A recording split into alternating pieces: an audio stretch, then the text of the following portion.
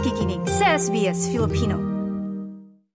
Itinanggi ng pamahalaang Australia na ang intelligence agencies ng bansa ay nanawagan na ipagbawal ang TikTok sa mga devices na issue ng gobyerno.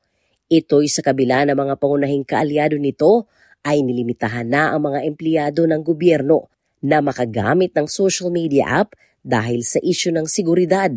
Subalit ang desisyong ito ng US na iban ang Chinese-owned video sharing app na TikTok sa lahat ng mga government devices ay umani ng puna mula sa Beijing. Ito ay ayon kay Mao Ning, ang tagapagsalita ng Chinese Foreign Ministry. We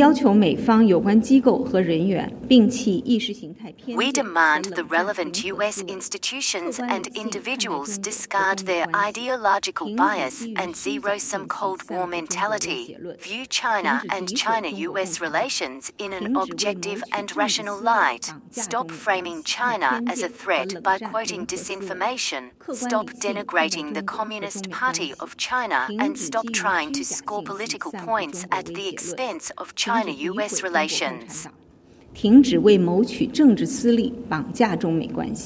Sa katunayan, pinaliwanag ni Mike Gallagher, ang House Select Committee Chair, 30 araw lang ang binigay na palugit ng US federal agencies na burahin ang TikTok sa lahat ng kanilang work devices sa takot na ang parent company ng TikTok na ByteDance ay mangungulekta ng personal na datos para sa gobyerno ng China.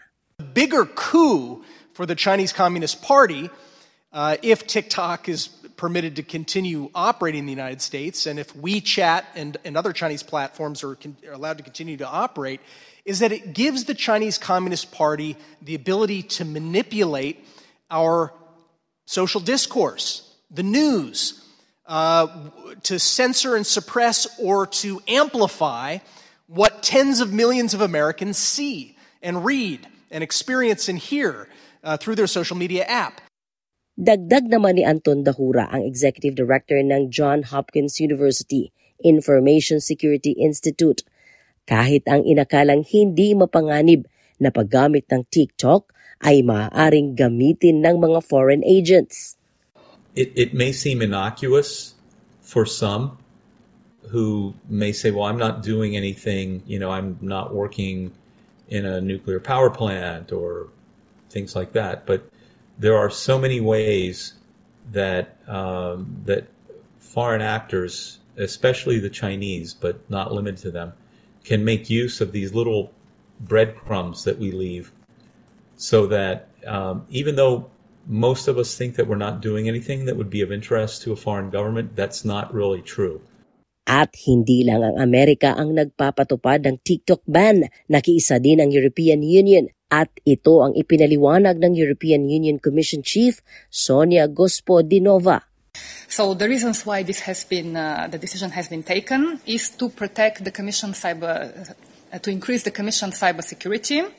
Also, the measure aims to protect the Commission against cybersecurity threats and actions which may be exploited for cyber attacks against the corporate environment of the Commission. Ang desisyong ito ng European Union ay ikinagalit din ni spokesperson Ning. 欧盟声称是全球最开放的市场。 The EU claims to be the most open market in the world, but recently it has been taking restrictive measures and unreasonably suppressing other countries' companies on the ground of national security. This would dampen international community's confidence in the business environment in the EU. The EU should match its words with deeds, respect the market economy and fair competition, stop overstretching and abusing the concept of national security, and provide an open, fair, transparent and non-discriminatory business environment for all companies. Maliban sa EU at US, nakiisa din sa pagban ang Canada at ito ang ibinahagi ni Prime Minister Justin Trudeau. We're making the decision that for government employees, for government equipment, it is better to not have them access TikTok because of the concerns that people have in terms of safety. This may be a first step. It may be the only step we need to take, but every step of the way we're going to be making sure we're keeping Canadians safe. And certainly I suspect that as government takes the significant step of telling all federal employees that they can no longer use TikTok on their work phones, many Canadians, from businesses to private individuals, will reflect on the security of their own data and perhaps make choices in consequence. But I'm always a fan of giving Canadians the information for them to make the right decisions for them. Ayon kay Australian Treasurer Jean Chalmers, hindi pa nakakatanggap ang gobyerno ng payo na nagre-rekomenda na ipagbawal na din ang TikTok sa mga device na inisyu ng gobyerno. Pero paunawa ng eksperto ng Australian Cybersecurity na si Susan McLean, kung ikinabahala ng ibang gobyerno, dapat ganun din ang mararamdaman ng mga nakaupo sa pwesto dito sa Australia. Well, I think that if anyone actually knew the data that was being collated on them when they used it, how it was being used, and the fact it can be fed back to the Chinese Communist Party, many people would simply walk away. But there's not a great understanding of that.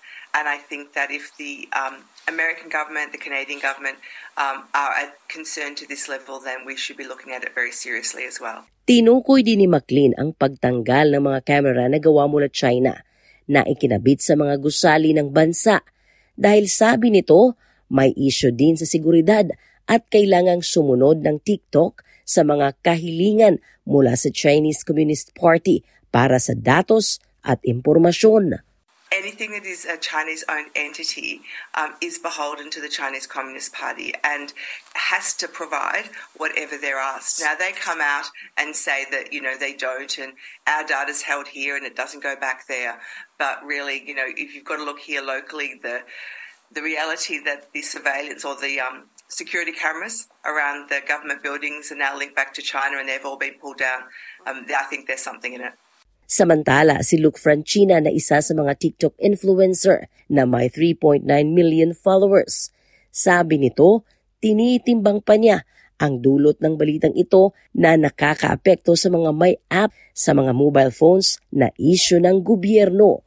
Initially it was panic, and then I was like, oh, okay, this is not as big of a deal as I initially was thinking it would be. I have 3.9 million followers right now.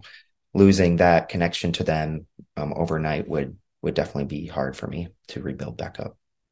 It would affect me personally because I enjoy doing it, and it's a good outlet for me. And I don't really know how I would, to be honest. Thinking about it now, I'd be kind of sad. I would just feel like I put a lot of work into something. And I've helped a lot of people, and they've helped me too. And I would just lose that in an instance as well. Inamin din ni Francina, sa katunayan, hindi lang TikTok ang may kakayahang kumuha ng mga datos. To be honest, I think I used to be very concerned about my data, but being on social media, I think there's a lot of companies that take advantage of data and selling it. And so TikTok, in my mind, is just another company doing that. I think that a lot of this data that's already out there, a lot of this data that they're collecting is already out there somewhere, and they could probably purchase it about me from a different place if they're not get it from TikTok. Ang ulat na ito ay binuo ni Isam Al-Ghalib na isinalin sa ating wika. Ako, si Sheila Joy Labrador, para sa SBS Filipino. I-like, i-share, mag-comment, sundan ang SBS Filipino sa Facebook.